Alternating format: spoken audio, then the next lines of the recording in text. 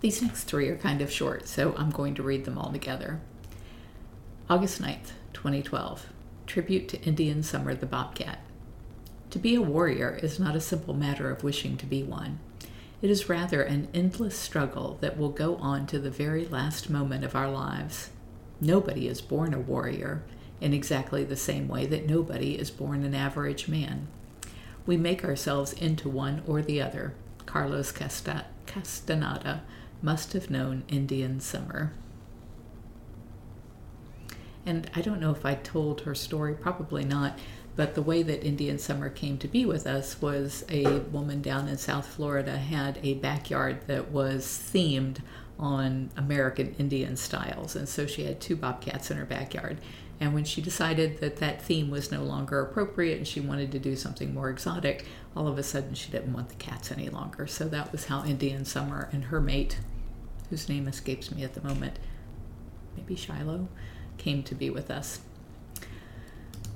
And then this next one is not a tribute. It was because I frequently hear people saying things on tours that just aren't accurate. And so I constantly am having to remind our volunteers when they give a tour that they need to only repeat the information that we have on the cats' bios online or in our safari guide, which is their training manual, and not to keep repeating things that other people say, because it's just like a game of telephone and it goes nuts.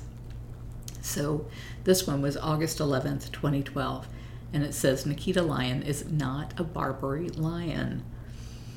She has only 2 of the 17 DNA markers typical of the Barbary or Atlas lion. The Barbary lion is extinct in the wild, and only 3 have been identified as being high probability of Barbary or black-maned ancestry.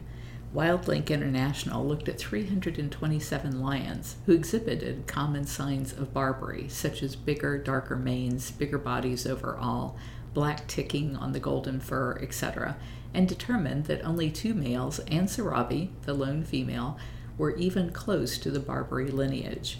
Sarabi had 14 of the 17 DNA markers, making her the closest living example of the Barbary lion.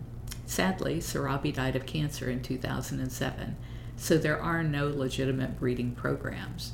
There are many backyard breeders who claim to be breeding Barbary lions, and even Wikipedia has a false claim of Barbary cubs in 2010 in Texas, but WildLink International had folded long before then when the King of Morocco died, and no legitimate organization has pursued the quest to bring back this extinct species.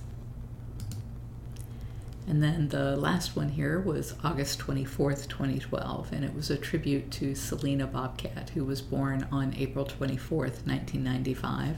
She arrived at Big Cat Rescue June 6th, my birthday, 1995, and she died on August the 24th of 2012.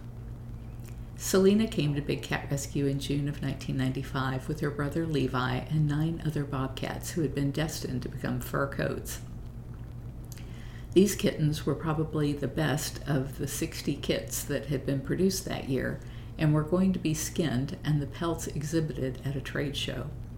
Selena is very shy despite the influence of her outgoing roommates, Divinity, Apache, and Tacoma.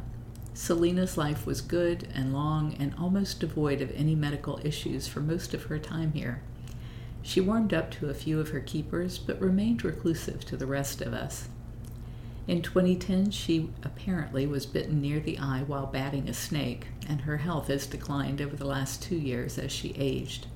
She had some bad teeth that were extracted in 2010, and then didn't show up on the observation charts again until the summer of 2012, when she began losing interest in food. She had undergone blood tests and x-rays in 2010 and in 2012, but there was nothing obvious other than her becoming more feeble and frail with each passing day. She was euthanized while asleep for a test when it was determined that there was nothing more that could be done for her. Despite all of the careful observations of her keepers and treating what we could, at the old age of 17, she had let us know that she was ready to go.